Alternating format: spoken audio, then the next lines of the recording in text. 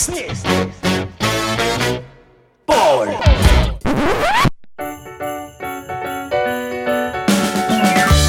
Season's greetings, Fisters, and welcome to the 10th. Wow, the 10th episode of the Merry Fist, the Whole Jolly Fist, and Nothing But the Festive Fist, so help me Chris Kringle, the official Fistball Australia Christmas podcast, or as it's known at this time of the year, from down under to the North Pole, the TMFTWJFANBTFFSHMKKTOFACP. I'm your host, Santa Mario Milne, and continuing the recent theme of rotating the hosts of this podcast, I am joined for this Christmas special episode by the returning glorious iron-fisted supreme leader of FIFA, Rolf, the Godfather Fistmas Peterson. Welcome back, Rolf. Bah humbug to you all. Yes.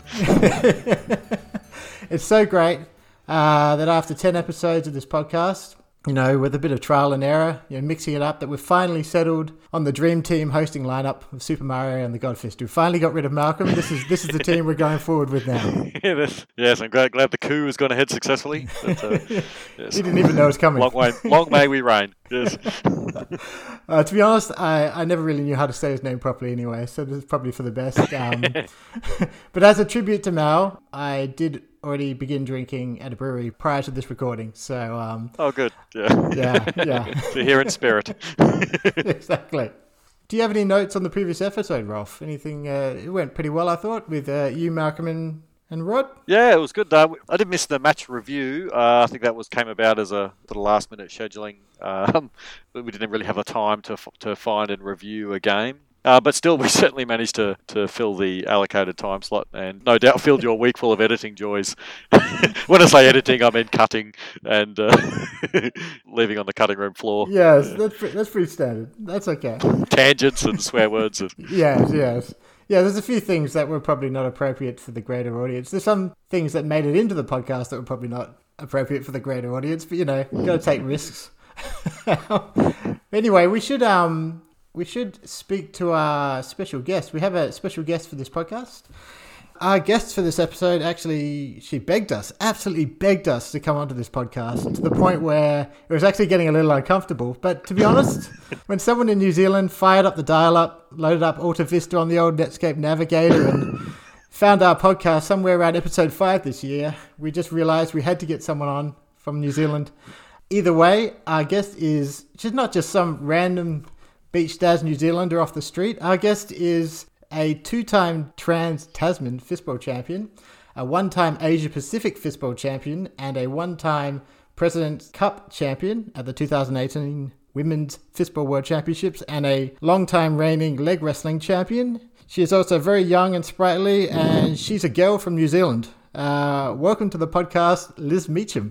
Thank you. I have never been more honoured to have such an introduction done about me, so thank you very much for having me. It's nice to see you both. Yes. That entire introduction was completely off the top of my head. That was not pre-written in any way. Really well done. It's impressive. But it's also great to hear that glorious New Zealand accent, you know. To be honest, I'm not totally sure why people think that Australians have similar accents to New Zealand, because yours sounds completely different. But it's good to hear anyway. But mine isn't really a traditional New Zealand accent either, so no, it's not. I think we've got a little bit of English in there as well. So just a little bit. Fist. Ball. Should we move on to the drink section? Yes, I have chosen mine really specially. Oh yeah, what have you pulled out of the chili bun? I have pulled out something from New Zealand, obviously, because that would be crazy if I hadn't. Yep. Turns out they don't do wine in cans that fizz. So I went for cider, and it's a crisp apple. Okay. And it is made in Lower Hutt, of all places, which is probably one of the nicest places you could visit in New Zealand. It's just near Wellington, just off to the side, if you're looking at the map on the right-hand side. And it is, it's a special place. Yep, a holiday location. Oh, for sure, if you're really scraping the barrel. Wow. It sounded really good for a second, and then it just plummeted. You do not want to go there. It's probably not one of the places you want to visit. So apologies to anyone from New Zealand Fistball that was born there or loves Lower Hutt. I can't imagine there are any. So just the first of many apologies to come, I'm sure. Yeah, no, there will be many. Do I get to open this now? I'll go nuts. Please. On the mic if you can. Okay. All right, cool. Let's see if it makes a sound, because I'm really hoping it does. Oh, yeah. That's definitely a can opening. Sounds throaty. Yes. It's not bad. Rolf, do you want to go next? Yeah. So as you mentioned, Mal's not here today. He's otherwise occupied with Christmas activities, but he is here in spirit, and that spirit is malice, because he gifted me a can of The Pav Is Ours, which is an antagonistic drop made here in Melbourne, and which is basically a pale ale with fruity overtones. And it says, the Pav is ours, but you can have Russell Crowe, Far Lap, Flat Whites, Crowded House, Keith Urban, Rebecca Gibney, Lamingtons, Spreadable Butter, and I'm sure we could add to that list significantly. But we're claiming the Pavlova, just like the Pavlova plate. Yes, exactly. But I'll nonetheless open this antagonistic lager, and tastes like victory. Might be short-lived. And kiwi fruit. Yeah. All right, I actually have a New Zealand beer. Excellent. I ordered a beer from ordered a couple of beers from Garage Project, which is based in Wellington, I believe.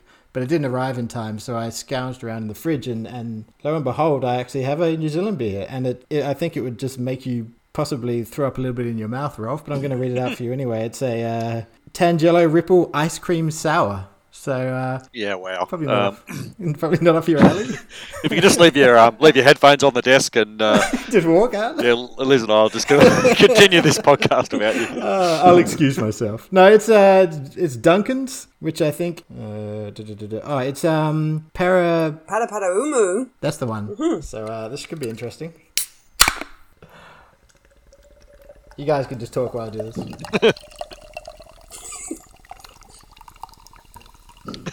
Oh, a glass. Going fancy, are we? Yeah. Trying to show off in front of our Trans-Tasman cousins, yeah? Show them how fancy we are and sophisticated on this side of the ditch. You know how classy you guys are. We're very classy. Yeah. I'm still quite surprised Liz didn't open it with a spatula. So, which I thought was a traditional New Zealand means of opening a beverage. Yeah, I'm actually amazed that you're able to do that. I couldn't see the visual. I could hear the sound. It's surprisingly effective. Yeah. Okay. Yeah. Well, you come up from underneath the... How do you do it? Yeah, come up from... You'd have to aim really well, wouldn't you, to flick that off? Yeah, absolutely. Yeah. Wow. It's impressive. Fist. Ball. All right, let's move on to news. I don't think there's a ton of news. But did you guys have your Fistmas thing today, Rolf? We did, yeah. So in domestic fistball news, we had the Geelong Fistball Christmas party, a Fistmas party, which is great. So we had a pretty good turnout and some sort of one-handed fistball with beer in hand and fistball in other hand. And, such as the rules. Yeah, heaps of kids and back at the Saints. So yeah, hopefully that's all starting to look kind of official now. The new home of Australian fistball at the. Liz, remember the East Belmont Saints club in. Did you come to that tournament? You did. Is that the bowling one, the first one? Yeah, the baseball club, in Geelong. Yeah, cool. So, so we're sort of, in the process of trying to lock it in as a permanent home for fistball. So, but that's seemed to have gone to the next level where they trust us to open up and run the bar and all those things. So, so we'll... They're brave. very, very brave. Brave, foolish. There's a lot... there's certainly a lot of terms I would use. Yes. Irresponsible, fiscally disastrous. It's lovely of them, though, to let you do that. Yeah. It is lovely, yes. It is lovely. We're very grateful. And, if there are any listeners, we'll respectfully look after the club and treat it as our very own. In fact, so we had a Fistmas. Yep. I was going to say, in fact, after this podcast is finished, you're actually going to run down there and lock up because you forgot to, right? Like, as you were talking about, shit. It's no point locking up because my car's still in the bar. But we'll try and work out how to extract that later. I can just climb over it through the window. It got a bit loose. But no. So that was good. So we had a good afternoon, a fistball, cracking day out there. So that's probably the only news for the moment. We're apart from Australia descending back into border wars and chaos and mayhem.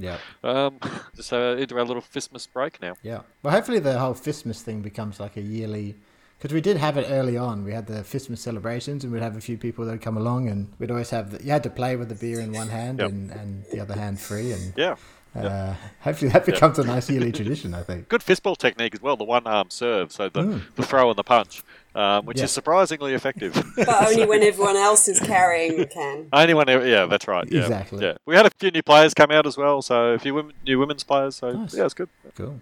How about you, Liz? Is there anything happening fistball-wise in New Zealand? Have you guys still playing? Yeah, we're still playing. We are just on our break, so Canterbury Fistball League has just been won by a team that I was in, actually, but I don't think it was anything to do with me, but it was an all-girls team. Okay. And we managed to pull off a pretty good win at the end of the season, so we are currently the champions, and we're going into the next half of the season after Christmas. So speaking of being club champions, just off the top of my head, what's your opinion on player poaching? Just out of curiosity, just wondering. Are we talking within clubs, within our club, or within? Yeah, I guess within clubs. Yeah. I mean, I don't have any inside information on this whatsoever. I'm just off the top of my head. Yeah. How do you feel about that?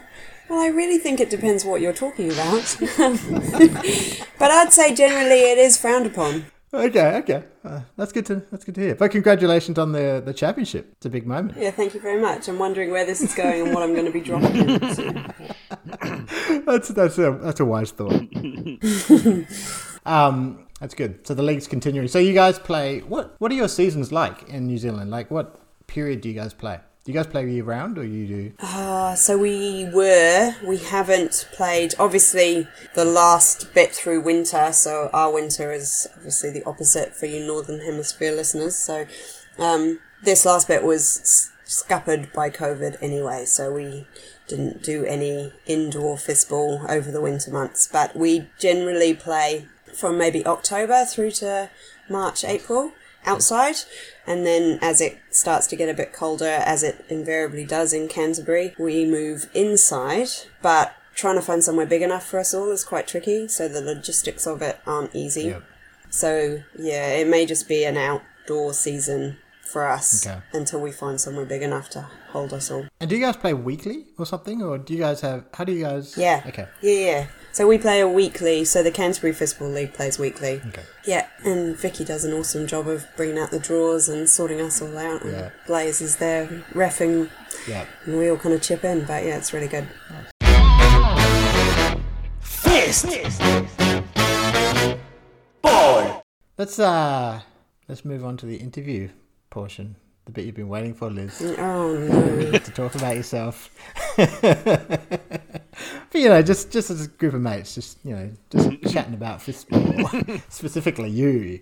But no, you are, remember, I did say when I asked you if you could come on the podcast, you did ask if you could also grill us. So you are welcome to shoot questions back at me at Rolf at any time to deflect from the interview portion. Thank you. If there's something I don't like, I'll suddenly find a question to ask. Exactly. But yeah, just for the listeners, what's your history in fistball? How did you get involved with the initial team that came out to Australia, I guess? Yeah, so I got involved. My husband works at the same school as Blaze, and obviously Blaze found fistball, or fistball found Blaze, and started up. So that would have been the end of 2017, I guess. Because we came to you early 2018, didn't we, first time? Yes, I believe so. I think it was Waitangi weekend. I think it was February 2018. Right. It was a quick turnaround. Yep. Yeah. It was definitely a quick turnaround. It was a really quick turnaround because I feel like I'd probably hit a fistball maybe 3 times and never correctly before we came to Australia. Yeah, that's standard. And so that was pretty fun. Yeah, I just got into it. Ross said that Blaze was going to start a new sport and he was going to join in, and I was like, I want to join in too. So I'm never one to be passed over. I always like to get stuck in. So I gave it a go. And you've kept with it. It's been a pretty cool experience. Yeah. I love it. It's a great sport. Do you have much of a sporting background other than, like, what else have you played previously? Not like Did you seem to pick up fistball quite well, I think? Yeah. As well as some of the girls, but I wish I'd picked it up maybe in my teens, would have been really cool, and then I might have learnt to dive like an Austrian instead of fall like an older Kiwi, and it's not graceful or pretty.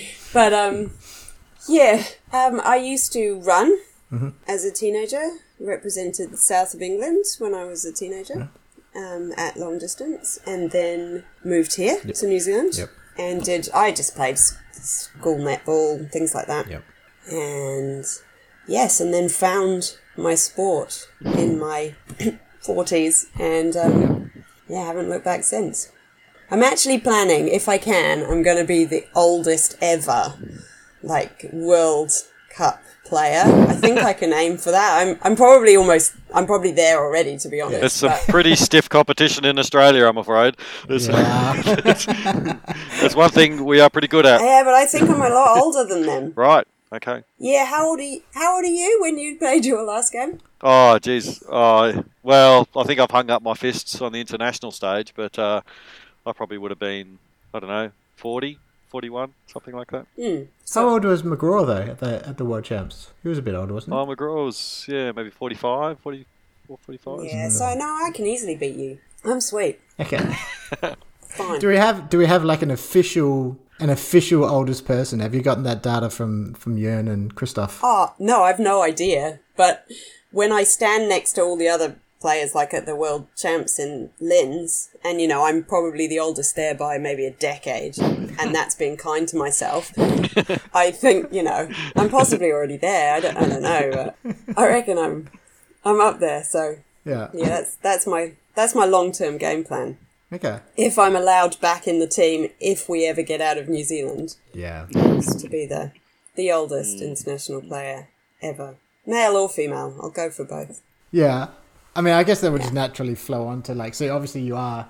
I mean, that was one of the questions, right? You're going to be pushing for 2021. You want to go to Iona, obviously. I would love to go to Iona. Yeah, definitely.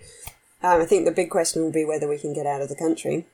It's New Zealand. Yeah. Or whether it goes ahead even. Whether it goes ahead. But we're all hoping it does, and we're all planning and playing and practicing like it's going to go ahead. So excellent. I guess it's the only way you can do it. And then realistically, I don't know how realistic that is, but that's the plan. Well, I suppose at the same time you can't not train and then suddenly say it's happening and you're like, oh shit.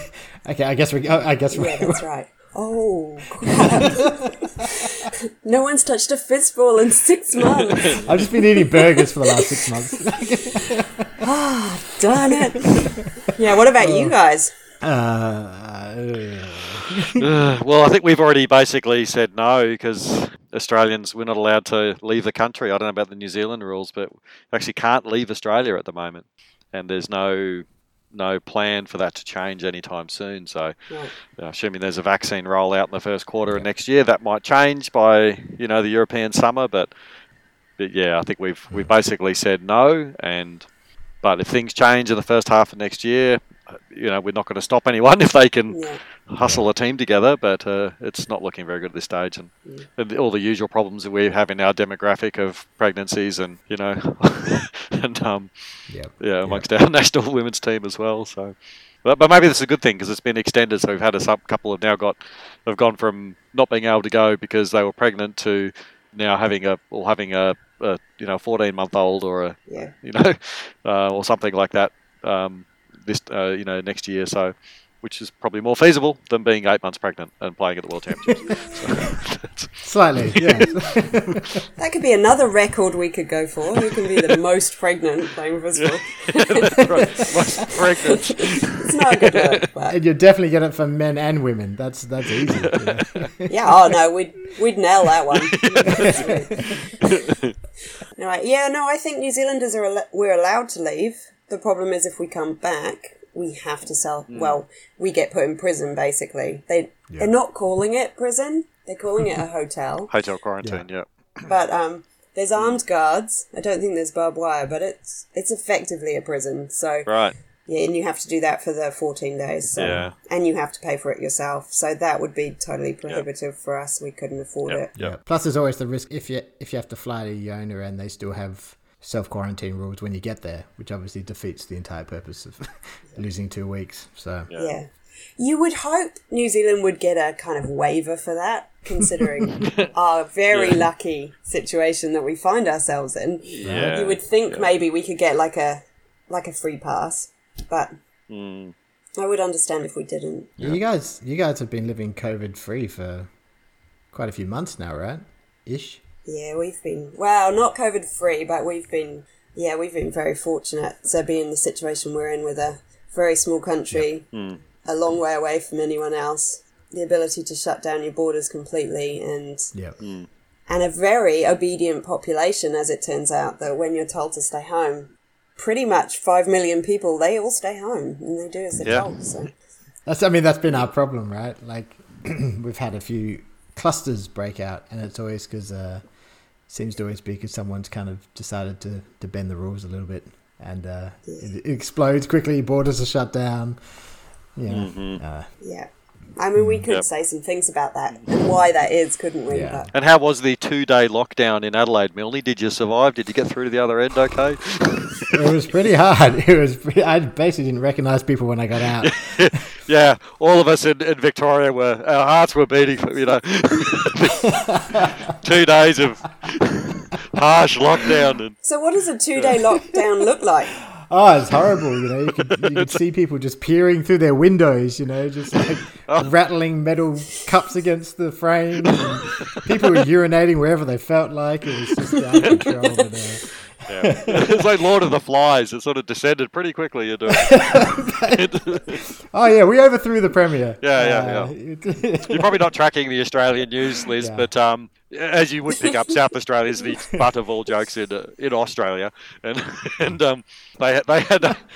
Melbourne went for about what seemed like about 4 or 5 months of lockdown, and Adelaide had a little mini outbreak and lockdown for about 2 or 3 days. They will have fixed it though. Brutal. It's sorted now. Yeah, that's sorted. Yeah. I mean, New Zealand went into lockdown we were in it for over a month, and it was solid lockdown. Yeah, proper level 4. You cannot leave your home except to go shopping. Yep. So. Yep.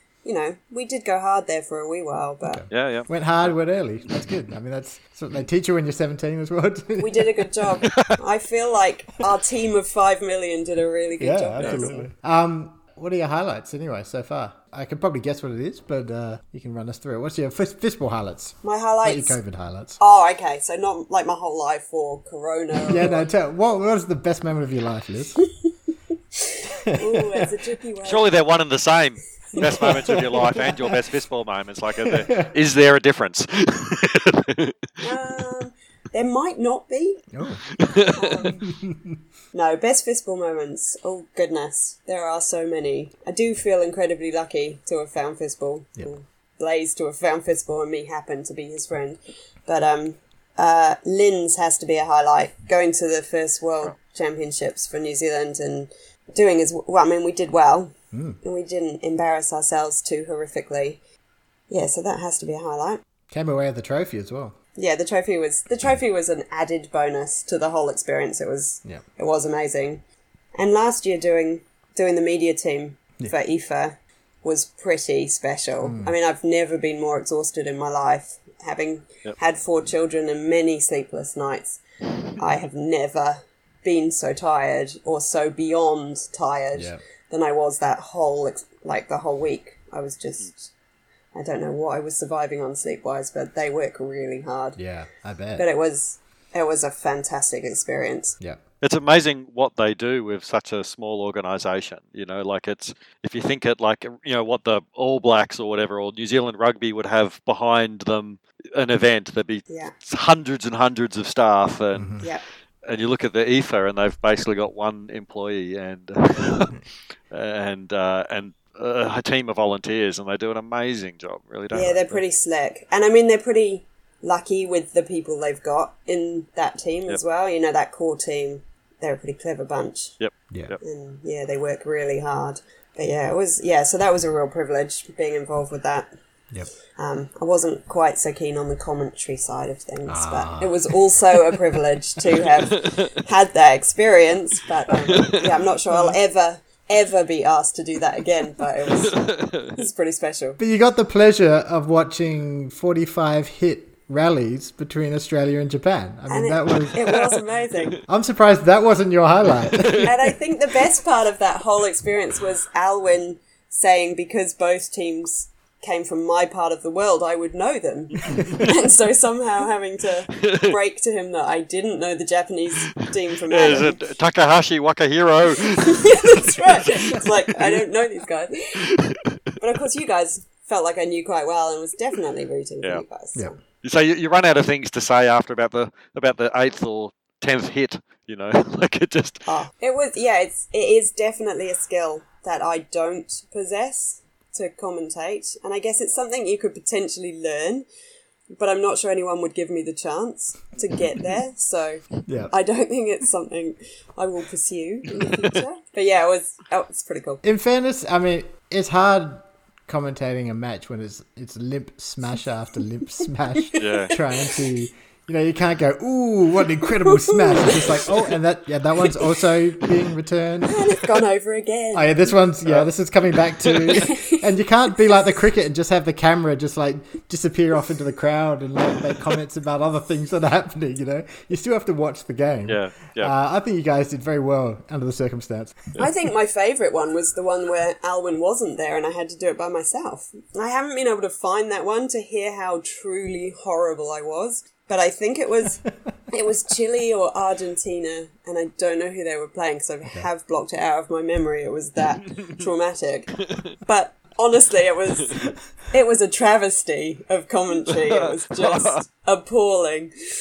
Played by two teams that don't speak English. And me pronouncing names, I had no idea. So I spent the whole time apologising to people in another country that I'm never going to meet about my horrible pronunciation of their names. Oh. Yeah, it was good. It sounds like you needed me next to you properly pronouncing everyone's names, because that's what I'm known for. Oh, yeah, that's right. I think having all of us there would have made it so much better. Yeah, I don't think Milne's career as an Austrian fistball commentator is going to go particularly far. No. Well, maybe if we'd been there together, though, it would have been a whole different story. Absolutely. We probably would have just made up names for people and just kind of run with it. Just confuse the hell out of them. Would have been fun. But it is a good point, though, because the commentary is something that it's been an afterthought, but it really, really lifts the game, and it really is important to have good commentary, So I think that's something... Maybe that is something we can help the IFA with in, for 2023, and sort of, I don't know, if we can sort of help with the English commentary, and maybe that's something we can contribute to. Just to press red for Aussies. Yeah, that's right. It gets a nice, like a Roy and HG kind of, nice regional dialect. Well, that coup you've just done, maybe you could just do another one. Oh, that's right. Oh, that's true. Yeah, exactly. Just keep working up the chain. Yeah, you've had practice now, so just just aim a bit higher. Watch out, Alwyn. They're coming for you. Yes. It's funny, there's I think it's Australia-Belgium, our final match, is actually commentated by, because it was for the Olympic Channel, I think, and it was commentated by an English guy. Yeah. He was very good. He was very... And I know you can tell that he doesn't know a ton about fistball, but the voice just sounds fantastic. It just sounds like English football or F1 commentary. It just, I don't know, something prestigious about it. I love it.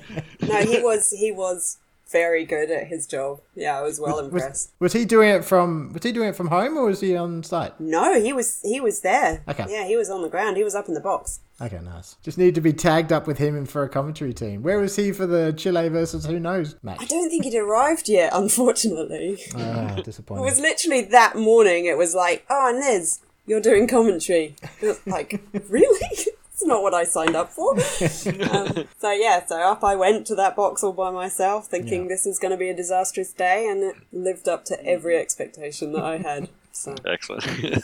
You can't even enjoy watching the fistball because you're so petrified that you've got to say something. Yeah. It was just, I think that'd be my problem. I feel like I would get too caught up watching the game, and then I'd just realise it's been silenced for like 45 seconds because I'm just watching it go back and forth. Yeah. It was even a bit like that because I was obviously doing the English write-ups for all the games that I watched, and you'd end up watching the game, and I wouldn't miss what had happened because I was watching it, but I'd missed, the pertinent points that I had to get down for then going away and writing something very quickly and coming back out for the next game. So, yeah, that's a skill too that I'm not sure I was that good at, but I can write reasonably quickly, so at least I got something down on paper much better than I speak it. So. Yeah. And how did that happen? How did you get press ganged into being the English language IFA media rep? How did that work? Well, I can blame Christoph for that. Oh, good.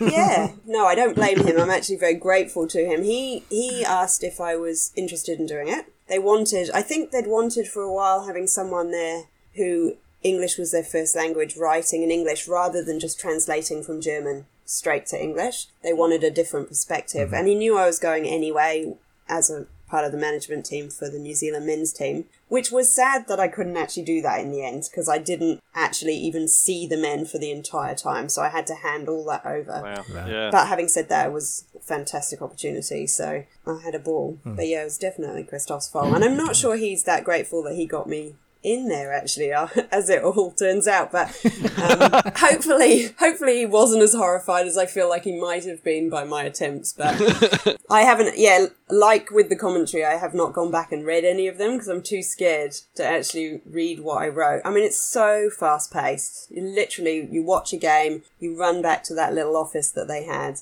you write for maybe 20 minutes and then you're out to the next game again. So I mean, it's just, the pressure is huge. Yeah. And again, it's an art, and hopefully by 2023 they get a native English speaker and not a New Zealander in that role as well, which would be great. Thanks for that. Well, maybe luckily they will, but I doubt they'll be asking any of you. So. No, they won't. Definitely not me. That's why we've got this podcast. We're putting it right early that we're not to be trusted with any form of media. This is like an anti-resume of sorts. Yeah. That's right. Thanks for getting me involved in that. And it's funny because when you start providing, because obviously for the last World Champs they started providing more. They wanted to provide a more in-depth media experience, obviously, because they wanted to provide stats, they wanted to provide write-ups, photos, and the problem is when you start providing that in a timely fashion, it becomes expected, and so that adds onto the pressure of. You can't just go, I'll do the write-up overnight. And like people are sitting there waiting for the write-up on the game. Like, what happened to it? Yeah. And it's got to add to the stress, particularly when it's all volunteers, right? And not a huge number of them. So you guys did a good job. Like, I didn't notice any sort of lag on... I don't remember noticing any sort of lag on the results coming out and photos and that sort of stuff. It was really smoothly run. No, Valley has got it. He's got it really well oiled. It's pretty impressive. He can get a lot done. And their Instagram girls were pretty good too. So they were out there they've just got a really good team of really cool people who worked really hard, but were able to have a really good time at the same time. So it was a pretty great team to work with. They were really cool. Yeah. There's nothing more embarrassing, though, than being the only person who can't speak German. So you're in a room with maybe 20 people, and every single person speaks English for you. Yes. And speaks English as well as you do. So it's a humbling moment when, you're kind of sat there thinking, well, this is embarrassing. You're all speaking English for me. That's nice of them, right? They just certainly didn't have to. It's really nice of them. The few times they forgot to speak in English when I was around, I missed things like we needed different tops one day and they all came in these tops and I'm like, Of course, they'd had a conversation in German momentarily that I'd completely missed. So, yeah. I must brush up on my German skills. Sometimes I feel like the Western Europeans are showing off a little bit, Like I remember when I was traveling as a backpacker way back when I was young and sprightly. And I remember being in Colombia and there was a Swedish guy there. He not only obviously spoke Swedish and spoke Norwegian perfectly, he also spoke English with a British accent. He was a big Tottenham fan. You would think he was from Tottenham the way he was talking. And then he also spoke perfect Spanish. So he ended up doing all the talking for us everywhere he went in Colombia. And I could all I could do was butcher a little bit of Spanish. And it actually got worse after that because I depended on him for speaking Spanish. And then I just was like, I was back to the old por favor kind of, One beer, por favor. Nailed it. Just say it loudly and I'm sure they'll understand you. Yes. Any other highlights or should we get on to questions, Liz? What else have you got? I think every moment has been a highlight. I know that's kind of easy to say, but, coming to you guys that very first time, having honestly not really hit a fistball. And I think we all played some reasonably dodgy fistball. Like, we've all improved since then. Yeah. And obviously you guys were further along that path than we were. Yeah, and then having input from different people. You've had really good input from certain fistballers. We've had some travellers come through who have given us input. And even those moments are highlights, you know, when you learn to actually hit a fistball properly for the first time. That's actually quite exciting. I still haven't learned how to dive. And that's something, before I retire, without breaking a hip, I'd really like to pull out what I like to term an Austrian dive, because they do it so gracefully. Like, they do look very pretty when they dive. I do look like I have just tripped over my shoelace. And it doesn't matter how many times I try, it looks awful. So I think that's something I'd like to be able to do. And connect with the ball. So not only dive beautifully, but connect with the ball at the same time. Right. That would, rather than just like face planting and the ball's gone past, that would be really awesome. Yeah, that sounds like quite a goal. So yeah, highlights, I think every time we've gone overseas to play, or you guys have come here, is a highlight. The Oceania games were pretty cool for me. Like having a few different teams, seeing what it could be. Yeah. If, you know, we get Cook Islands, Samoa, Fiji, like, we could have an awesome competition down in this part of the world if we can, when we can travel, but also if we can get off the ground and actually get people passionate about it, like I think you guys are and we are.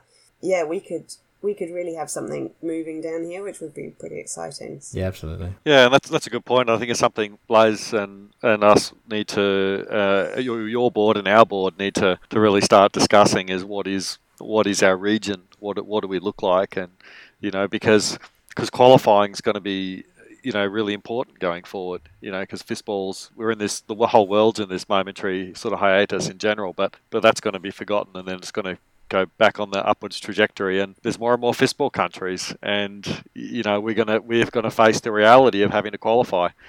So it's important. I think we want to shape what our region is and who we're qualifying against, you know. So I don't know what the numbers are for Mannheim, but it's probably going to be 16 for 20 teams.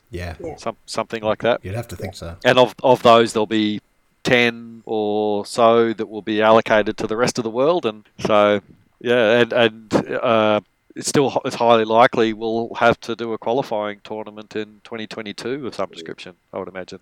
That's for the men's team. I don't mean to miss the women's teams, but the reality is there are more men's teams at the moment, and we'll have face that prospect of qualifying. And I think the women's teams will be fine for a few years because they'll take whatever teams that will attend. But don't mean a derogatory sense. I mean, like, there's not enough countries that have the infrastructure to get the teams over there, like the Pakistanis and the Indians. I'll just keep digging out of this little hole of them. No, please.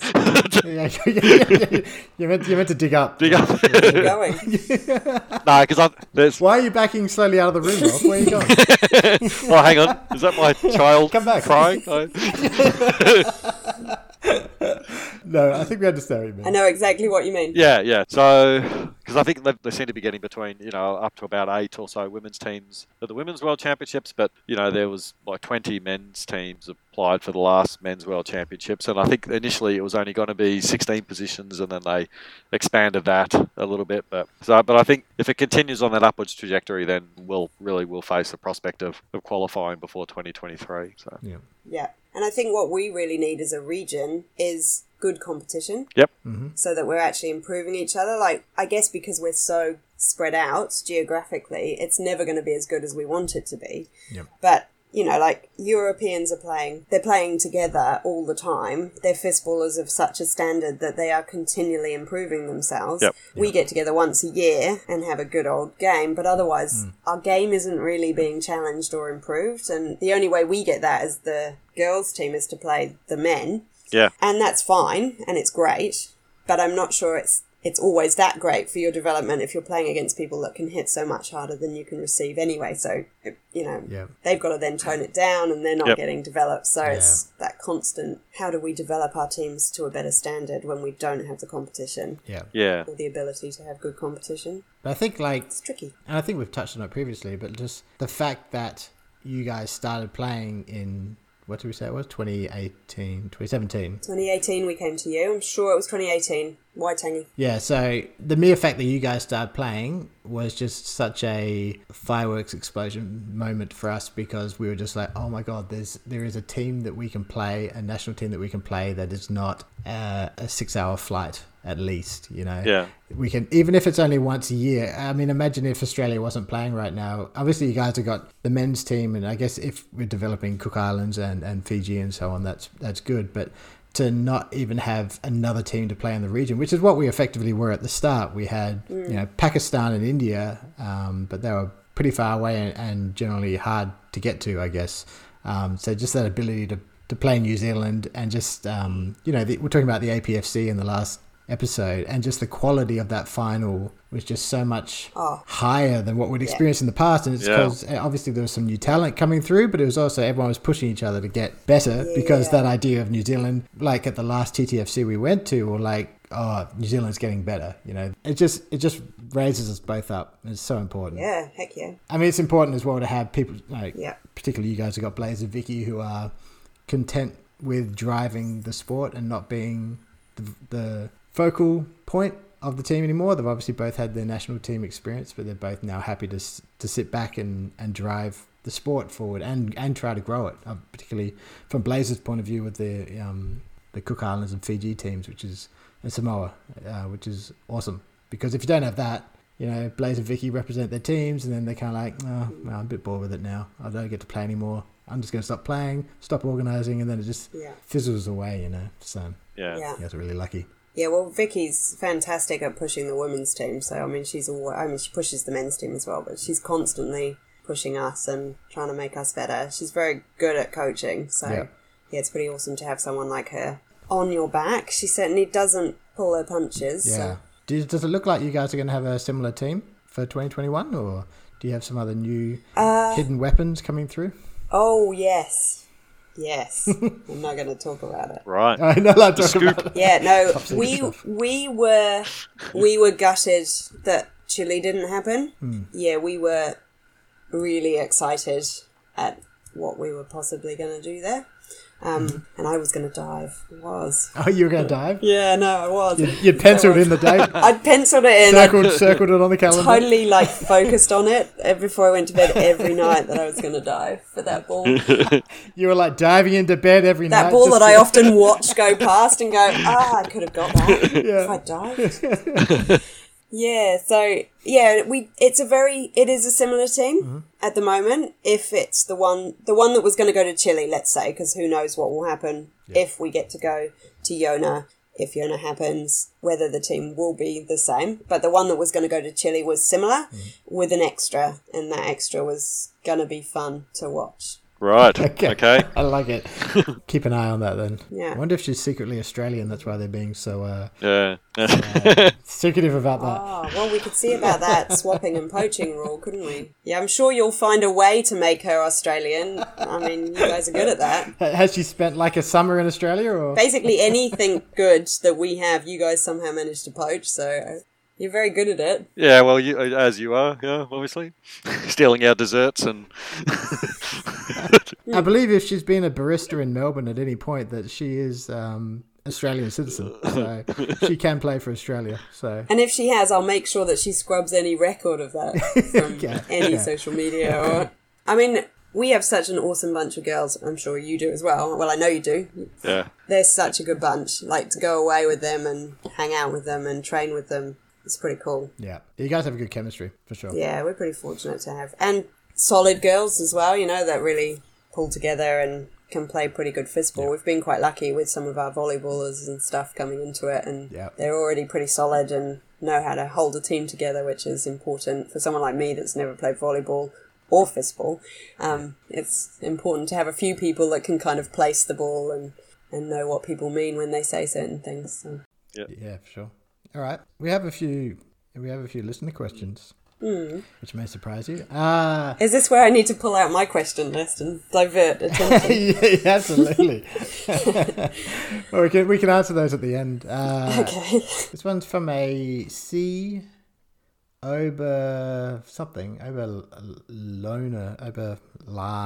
Anyway, no. It could be anyone. I think it's quite a common name. Do you have Do you have some advice on how to become a leg wrestling champion, and who has been your toughest leg wrestling opponent and why? And I think you should probably open this by explaining to us the whole leg wrestling thing. Yeah. Well, I mean, you guys know all about leg wrestling. We did touch on it briefly in the... I heard. And apparently it's my go-to. So, who said that? that were your words. Clearly I don't have a huge repertoire, so yes, it is my go-to. And it's great, because, I mean, it's good for the kids. It's good when you're locked at home. Yeah, sure. In at home. Oh, wow. You know, it's good family fun. But leg wrestling, it's pretty easy. Instead of with your arm, you lie down hip to hip, opposite each other. So, yeah, heads away from each other. Gotcha. And your hips are touching. Your legs go up. You lock legs and you flip the other person over. So you pull them over your way. So you want to roll onto your side to pull them over you. Yes. It's basically the game. And I happen to obviously have reasonably strong legs in comparison to my arms anyway, because I'm a rubbish arm wrestler. Right. But I'm actually quite a good leg wrestler, as it turns out.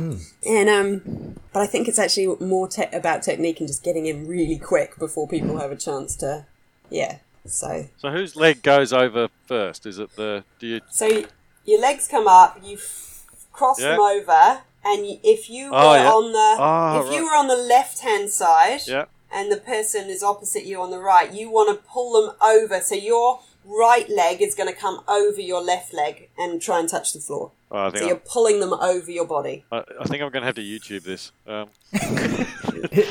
don't know if it's out there. It might be. Maybe I'm out there somewhere. I'll send you a video. Oh, please. Thank you. I've got one. I'll send you one. Yes, okay. Is there a World Championships? Well, not yet. Not yet. And there isn't a board, and there isn't actually an association, but I am working on that, because I think it could. I mean, if arm wrestling can get into the Olympics, leg wrestling can. It's another appendage, you know? Paralympics? So, that too, yes. Maybe not as easily as arm wrestling, but I will have a think about that. So the ILWF, it's not the most catchy name, but it is what it is. Yeah. And so far on the board, there's only myself and Alwyn Oberkurt. Okay. I don't even know how to say his surname, so that's rubbish. But he's on the International Leg Wrestling Federation board. Right. And we haven't even had our first meeting yet. So, yeah, we're pretty new. Yeah. So this leads to my next question. So let's say you're on a bus and you spark up a conversation with a random stranger. Yeah. What is more awkward, the part where you explain you're a leg wrestler or the part you explain you're a fistballer? I think fistballing has way more interesting puns than leg wrestling could ever hope to have. Yeah. Right, okay. And leg wrestling, it instantly, you know what I'm talking about. Yeah. Fistballing? Yeah. You don't know what I'm talking about. You're thinking, where are we going with this conversation? Is your immediate thought before I then say it's a cross between volleyball and football and the ball can bounce and, blah, blah, blah, blah. So, okay. Yeah. So I think leg rest, I think it's got legs and oh, very nice. Very nice. It's definitely somewhere we can take that. So. There's the slogan. It's got legs. Two. But if you've only got one, we won't stop you from playing. Oh yeah, because you don't need. You can do. This could be a one-legged sport, right? Yeah, that's what I mean. It's a good Paralympic sport. You can have arm wrestling and leg wrestling. So don't see why not. Well, do you use your other leg to hold you down at all? Probably not, right? It's just purely. Definitely. Oh, you do? But okay. I mean, so it's a disadvantage. But they could have their own grade within. Yeah. Right. Yeah. Yeah. Oh, there's a lot to consider. I wouldn't want anyone to feel like they couldn't play. No. But who has been your toughest opponent then? Was it toughest competition? Yeah. Actually, Alwyn, it was really tricky. Right, yeah. And Patrick Thomas, I know he always gets a mention on this, but while he may have allowed me to win the first round, he certainly didn't allow me to win the next two. And I at one point had both my legs on his leg, and really? I couldn't. Right. And he's quite a big man, so. I don't think he ever skips leg day. No. No, I think maybe he does a lot of squats. Yeah, he's never skip good. leg day. Not if you're a leg wrestler, anyway. No. Fist sport doesn't matter so much. No, it's all leg day. Skip arm day if you can. That's where I'm going wrong, I tell you. Skip too many leg days. All right, so next question. So I've got one here. It's from a Mr. Blase Dual. Blase Dual. I don't know if I'm pronouncing that correctly. Blase Dual. It must be French. I like to call him Balls. Balls. Balls, right. Yeah. The dyslexic version of Blaze, yes. Balls. Yeah. So from Balls Dow. And he asked, just wondering, as a board member of the New Zealand Fistball Association, how would you describe the effectiveness of board meetings? Which sounds somewhat like a loaded question to do with the efficacy of your board meetings. I might be biased about our board meetings, but I think they are truly spectacular.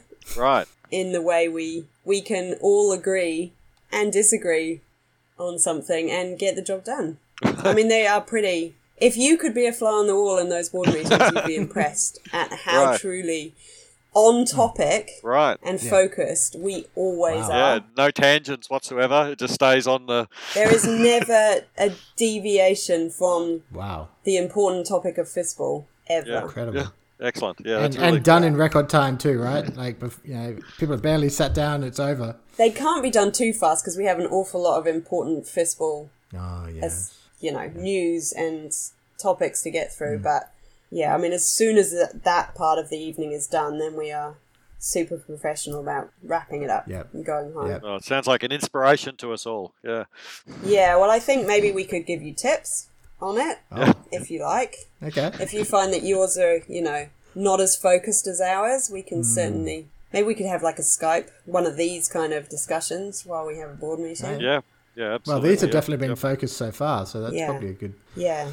No, I think our board meetings are usually a Facebook Messenger group where someone asks a question and then within an hour we're talking about something completely different and we've forgotten to answer the original question, and then we sign off and we go to bed, and then you're lying in bed going, I didn't even get an answer to the bloody question. Yeah.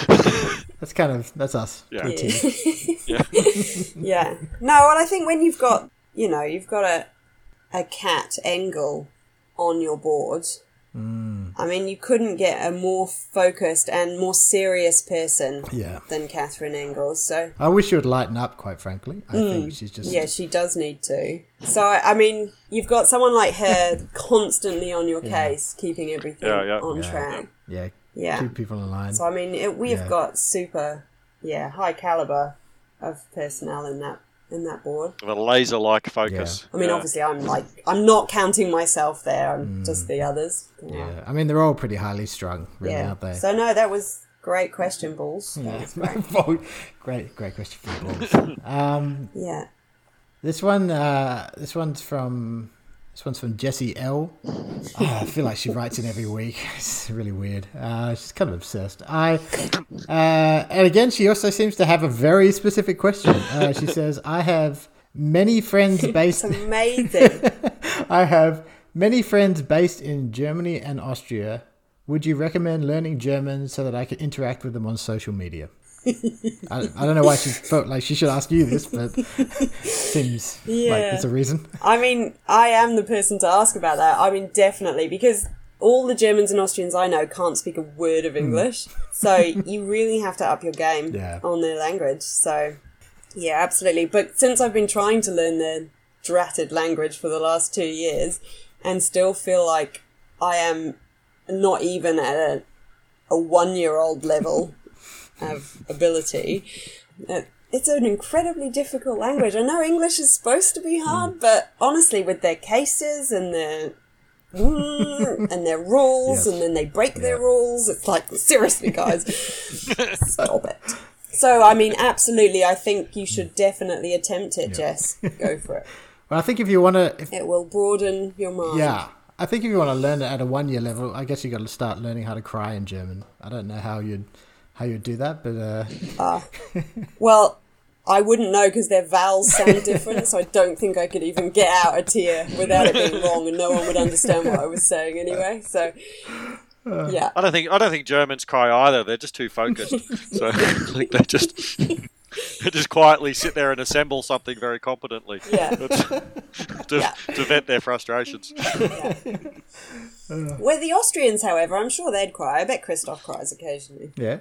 Yeah, I bet. I mean, I don't know, but I bet. Christoph, do you cry? Oh, and you could bottle those tears and turn them into a superpower. Yes, you could. They do things well, the old Austrians, don't they? They do, yeah. Christoph he's actually very kind. He's on the receiving end of some random text sometimes from me asking why the heck this sentence in German means this when the words don't actually mean that at all. Right. And my little German app throws it at me as like, this is a German sentence and makes no sense whatsoever. So sometimes he has to attempt to decipher his own language in a way that I can understand, and I'm still left. So this is still an active, ongoing thing you're trying to learn German? Oh, I am determined. I think it might be, I mean, to my dying day, I'm going to be determined, but I don't think I'm going to get past maybe an 18-month level. Okay. Unless maybe I move there at some point. Yeah. Which isn't likely to happen. Unless my whole family suddenly gets a burning desire to want to move to Germany or Austria. So, yeah. Maybe when I retire, I'll spend 6 months over there learning. And you do want to be the world's oldest national fistballer as well, so...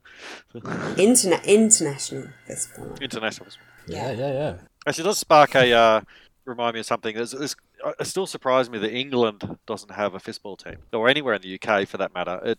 And there's quite a few of us around that are dual nationalities. I'm a dual national, and you are obviously, and Richard, and so there's enough of us around that can, maybe when our primary country, days are over, maybe we can hustle up an international English team. I'm sure someone told me that they do have a fistball team.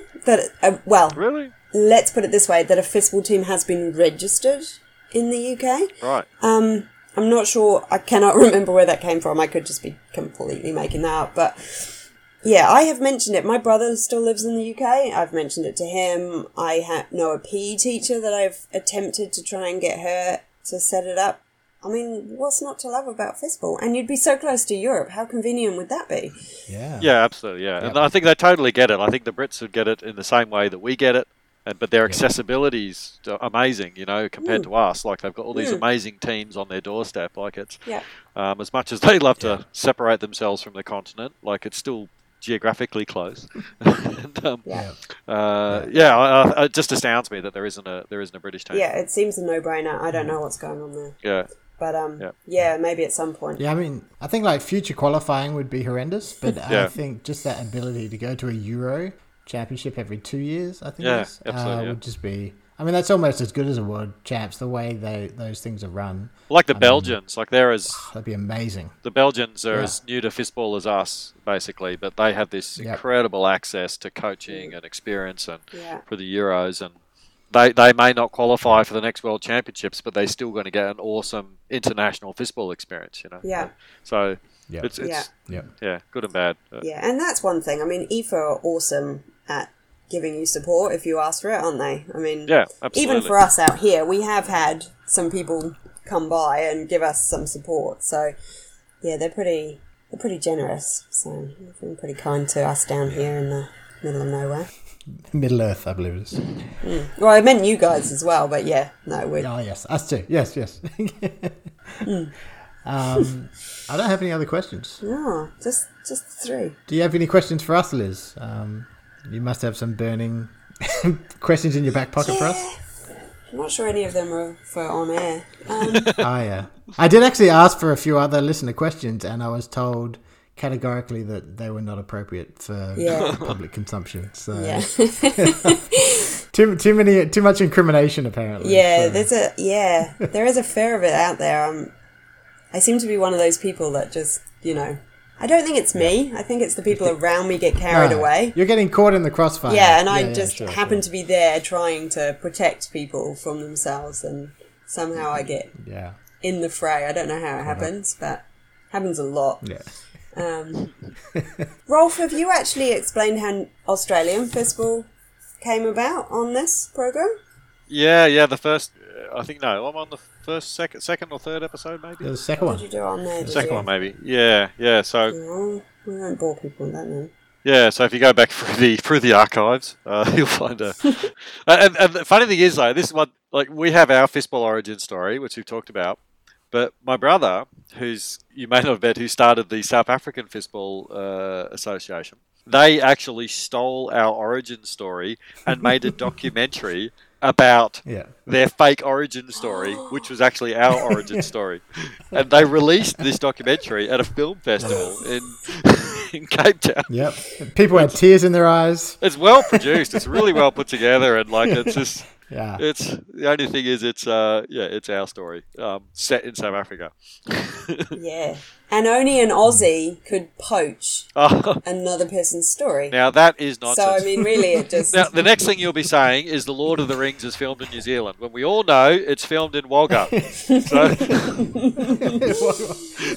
And not Kilimanjaro for some of the key scenes. you know. Yeah, if you could claim that one, you would, though, wouldn't That's you? right. But Well, that's I right. think that one's pretty definitive. Yeah, Middle Earth is between Wagga and Walgett. I actually meant Kosciuszko as well. I don't know why I said Kilimanjaro. That is in Africa, isn't it? Yeah, we'll take that one as well. It's ours. Yeah, that's. The worst thing is people actually believe you guys. I mean, I don't know where they... So dumb. It's because they can understand us. That's the difference. Oh, is that what it is? That's a good point. Yeah, our coherent accent. Yeah.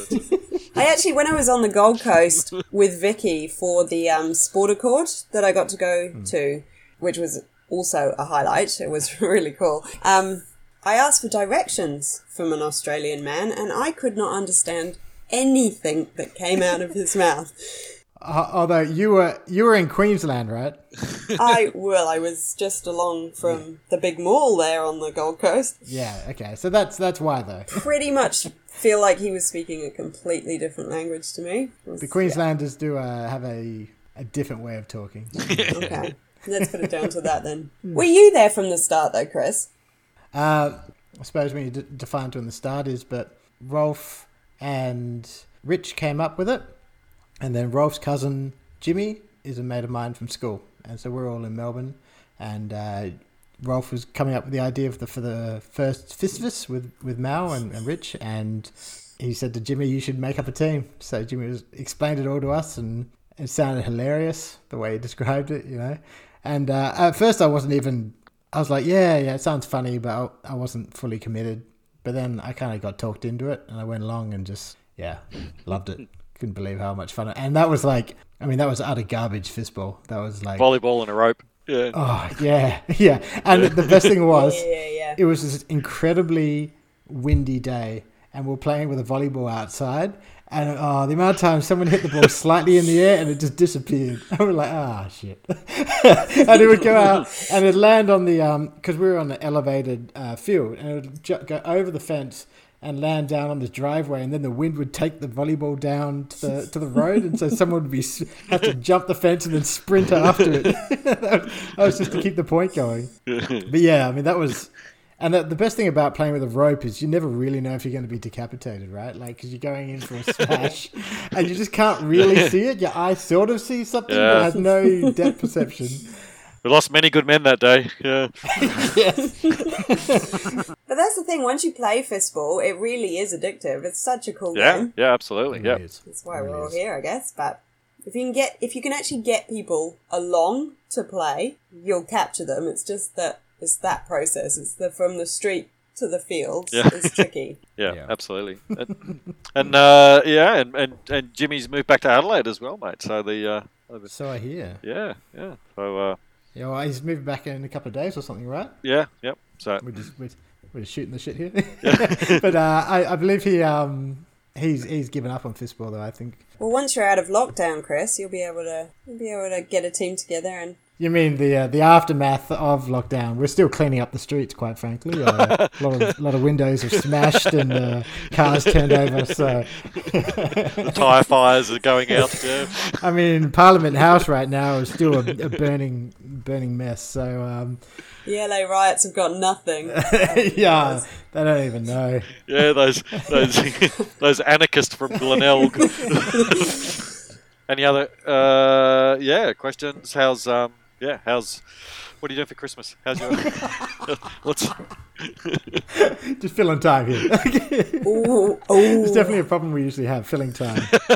Well, actually, Christmas this year. Last year, Christmas was in Aussie. Oh, right. But this year, the kids have all put their foot down and said, not that we have a choice about going anywhere other than around New Zealand, but they actually want to be home. So we're home, and then we're going away. We'll do some beaches and go up to Nelson Way and go to some of the beautiful spots in New Zealand. Pretty lucky to have them all on our doorstep, pretty close by. So yeah. Excellent. Does Ross still play at all? No, he's gone back to his real love, which is football. Traitor. Yeah, I know.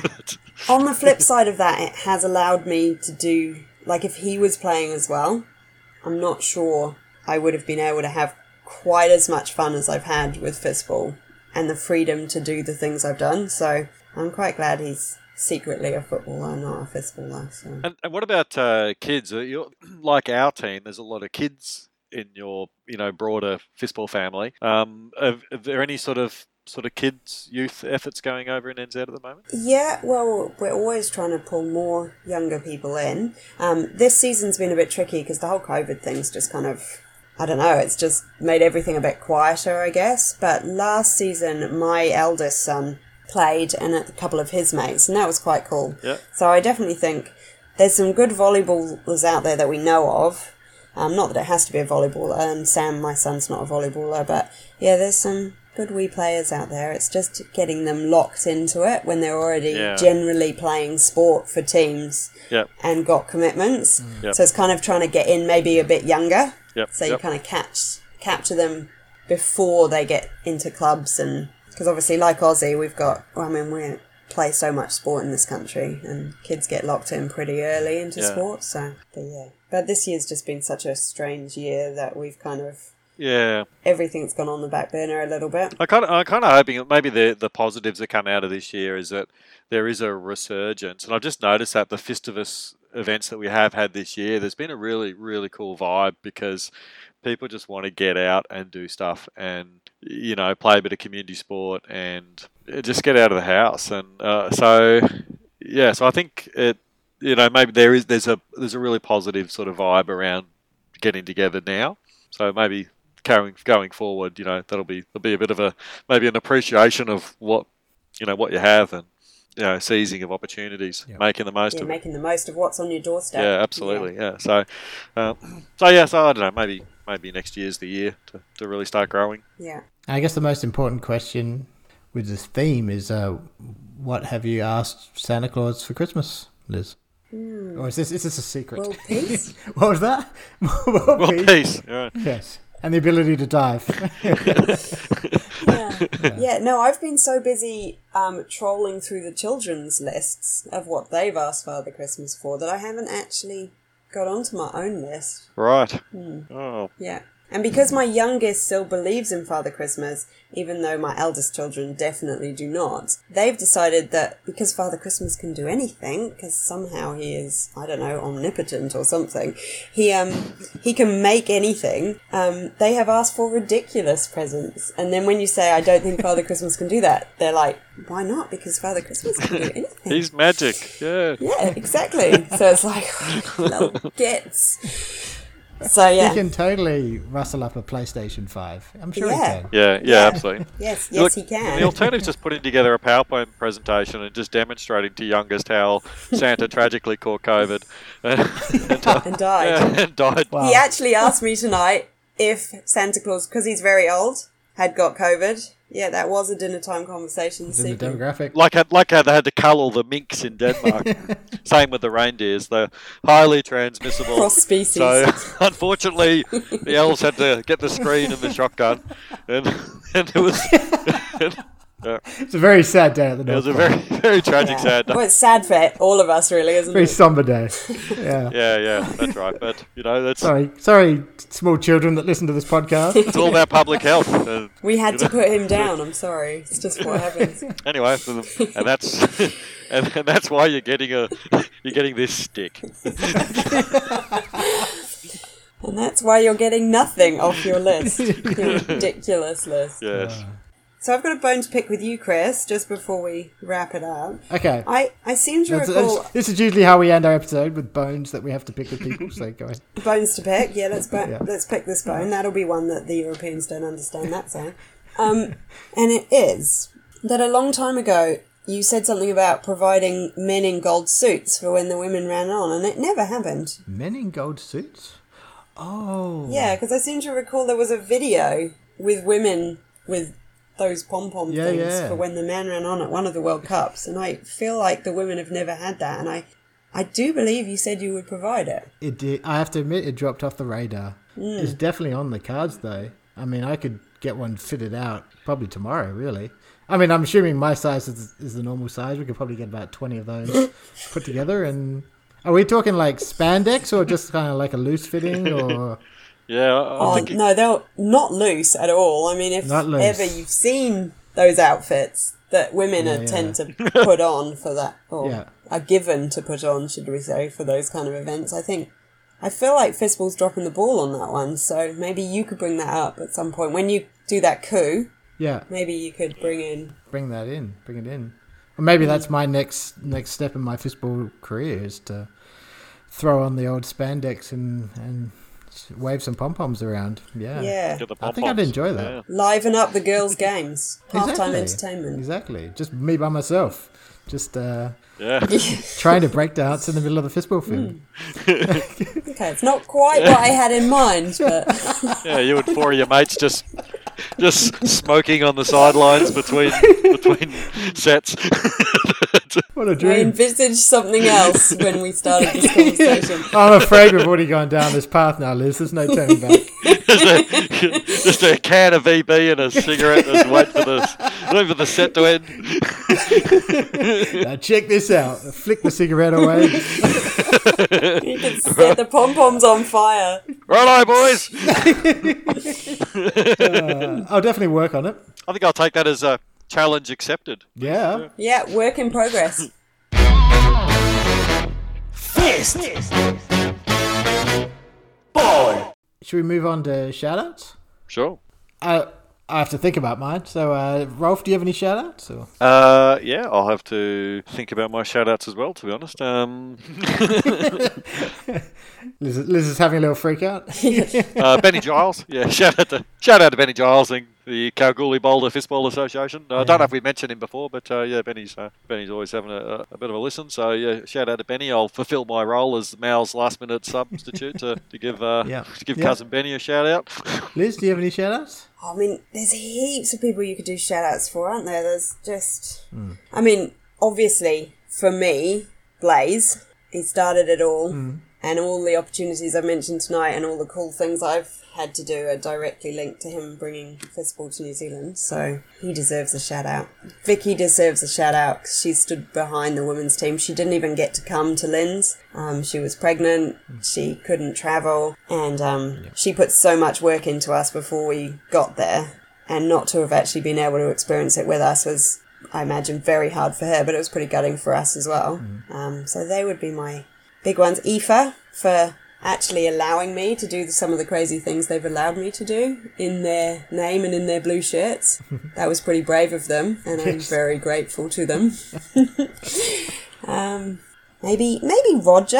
Oh, yeah. Roger Willen, for always keeping us up to date with anything Fistball, and random. I mean, I don't know how he has the time to troll through everything he must troll through to actually find out the information he does, but he's impressive, so there you go. That can be my last shout out. Roger Willen is pretty good guy. Yeah, he is indeed. Yeah, hopefully we'll be able to fist bump him in 2021 in Yona. Yeah, that would be cool. In person. Let's keep holding on to that. I almost wore my Swiss top that I've got tonight just as trying to keep the dream alive, but I decided it wasn't neutral enough, so... We're not very neutral here, but that's okay. I mean, I can give some shout-outs. I don't have a ton, but I'm just thinking of them as we're going. I'd like to do a shout-out to 2021, because hopefully that's going to be a hell of a lot better than this year, and what it was. A lot of bad stuff happened this year, but looking forward to next year. I was thinking, Rolf, seeing as this is the last episode of 2020, maybe we should play... I know we kind of hinted at it last episode, but maybe we should play Leif's song at the end of this. Yeah, absolutely. Soul Hoover. Yeah, Soul Hoover, yeah. Check it out at the end. Yeah, another plug for Soul Hoover. I checked during the week and the YouTube views did not bounce up, so I don't know what's going on. So we'll try again. Soul Hoover. Listen to him.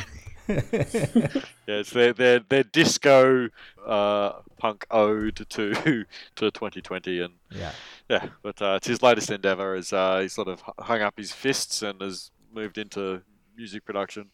So all right, so he hasn't stolen something else from you guys. It's... Right. No, we'll leave the stealing of musical artists to Australia. Thank you very much. And I would also like to give a shout out, just because we mentioned before, but Alwyn Oberkirch. I don't think we actually have given him a shout out before, but right. haven't spoken to him in a while. I hope he's doing all right. And I know that his fistball club burnt down while we're at the World Championships, Mannheim. That's right. Yeah. That's why he disappeared. That's why he went back home. Yeah. So hopefully they've been able to rebuild that all and without too much trouble. I'm sure everyone pitched in and got it done, but hopefully he's doing all right. We always love it when he's commentating. He's very entertaining to listen to, especially when paired with like a Liz Meecham or whatever. They really just bounce off each other. It's great. Yeah, it doesn't actually get better than that. and I guess I'll put a last shout out to Kat. Kat Engel, if she wants to come onto our board, obviously we could use that laser focus, and we'll happily call her an Australian if she wants to come on over. You can't have her. We need her. Denied. And I think she's more Kiwi than any of us, so yeah. I don't think you could claim that one. So shout out Smell. I'll give a shout out to the Japanese. Okay. He was mentioned today. Wachiro. He's their captain. He's and I can't remember the comedian guy, but I'm friends with him on Facebook. Do you remember him, Liz? The TV personality one. The TV personality that somehow... The one that kept doing this in the middle of the game. Yeah. He's utterly hilarious. How could I forget? Fan favourite, yeah. It's brilliant. But I'm friends with him on Facebook, and he still posts stuff about that, which is great to see that he's obviously... a bit of a celebrity or something like that, but it's really heartening to know that there's this crazy weird guy in Japan that's having this, that's still harking back to that as like this really cool experience. And so shout out to the Japanese in general, a great bunch of guys, and I think they're a team that we should be looking at as a team to play in our region to increase our regional competition. I think they're probably the most feasible one within our region. They've got some sort of structure. They compete at World Championships. They play at a reasonable level. And like how you guys have helped lift us up, I think it'd be the same experience for the Japanese as well. So, and a 10-hour flight, it's not the worst, but it's certainly more achievable than most of our other competitors. So. Yeah. But with 10-hour games to play at the end of it. Yeah. That's right. You'll have to put like a cap on how long you can play for. Yeah, exactly. Yeah. But I would dearly love to go to Japan to play fistball. I think it would be an awesome experience. Yeah, that'd be cool. Amazing. Yeah, it would. So shout out to our friends in Japan. And just the funny thing about that, I missed it. No, go ahead. I was going to say the funny thing about the smiley guy. I can't remember his name either, but I saw him playing against the Dutch. He didn't play against us at all. No. And I remember watching them play against the Dutch when they beat the Dutch, and he was serving, and he was like nailing the baseline down the middle with aces. I'm like, why did he not play against us? I know. He's a big guy, yeah. He's a weapon. Yeah. He's a weapon. He is. He's this. And then he had all smiles. Yeah. He's their secret weapon. They just pulled him out. And on some games, like watching him play, he wouldn't touch the ball. He'd just be doing his antics. And then suddenly he'd hit one and be like, yeah, nailed it. And it was just randomly hitting the ball. Like, they just pulled him out of the bag just every now and again to keep everyone interested. Yeah. It was an interesting dynamic. Yeah. They certainly didn't play him that much. It was great. I'm not sure if it was fluke or not, that's the thing. Or whether it was actually that he was their secret weapon. I don't know. Sorry, Rolf, you were going to have another one? No, that's my shout-outs. Unless you want me to put a random shout-out to, just some great Australian celebrities like Sam Neill and... One of the better ones, yeah. Russell Crowe. Like some just sit back to reflect on some Crowded House. Do you want Do you want to take them as well while you're at it? Yeah, it's a great Australian music, like a crowded house, yeah. Dave Dobbin, do you want Split him? Ends. No, you can have Dave Dobbin, yeah. And Peter Jackson, one of the greatest Australian directors we've ever produced, really. Yeah. He's really great. Yeah, absolutely, yeah. Really captures the stunning Australian landscape well. Why don't you take our flag as well? Oh, that's right, you did that too. Oh! Yeah. So, just add an extra star on, no one will notice. And make them more pointy. Come on, guys. Yeah. Look, I've got 1 or 2 Australian dollars here. I'll send it over. That must be about 8,000 or 9,000 New Zealand. You can probably give it to the government as a gift from us. Thank you.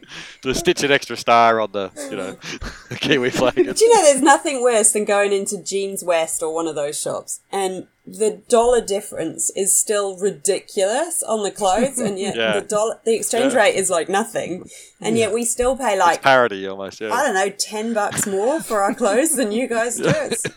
There is no justice. All right. Well, for the sake of the podcast, let's finish up with a fist on and an uru. Or what should we? All right, wait. What's the Kiwi? Kia kaha. Kia kaha. Kia kaha. Yeah, you can say kia kaha, but it's not quite right. It's kia kaha. So kia kaha. Yeah. All right. Let's finish with a fist on and a kia kaha. Yeah, right. Do we say fist on and kia kaha, or we just kia kaha? Yeah, we'll say fist on and then we'll say kia kaha. But first, I'll say, Liz, thank you very much for coming on. I know you were a little tentative at first at the thought of being put on the spotlight like this, but I do appreciate you coming on, particularly at very last notice. But thank you. It's been a pleasure. Well, thank you for having me, gentlemen. It has been my pleasure to have been on. And, I can put this on my CV now as well as commentary and of all the awful things I've done in my life. I don't know if you know how to fill out CVs. That's not usually what you list. Oh, okay. That's why. No. That's where I'm going wrong. All right. Well, fist on. Kia kaha. Fist on, kia kaha. Fist on. Kia kaha. Fist. Ball.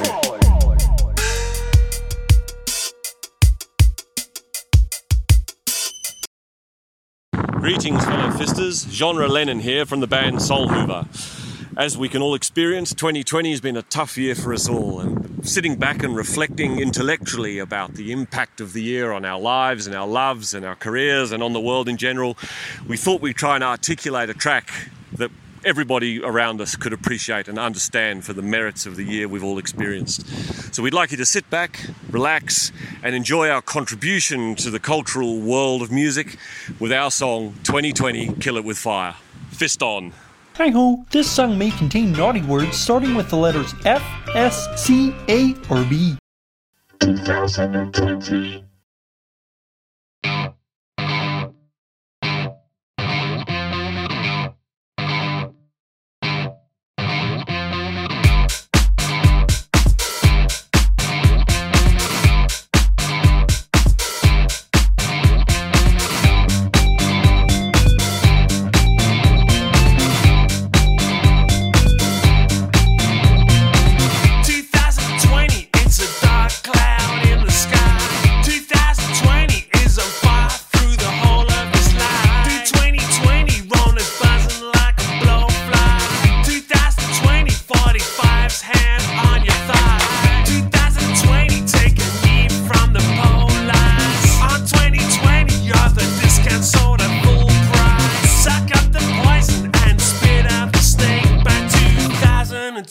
Can go fuck off and die.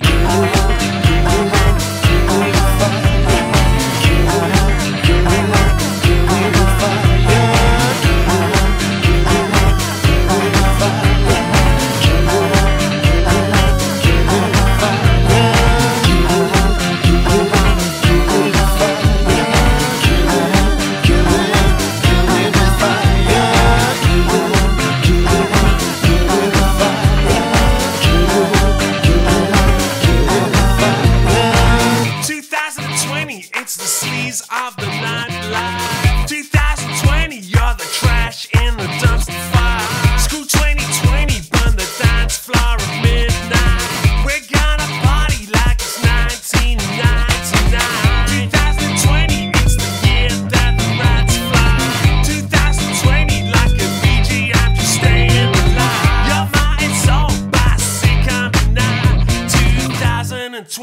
can go fuck off and die.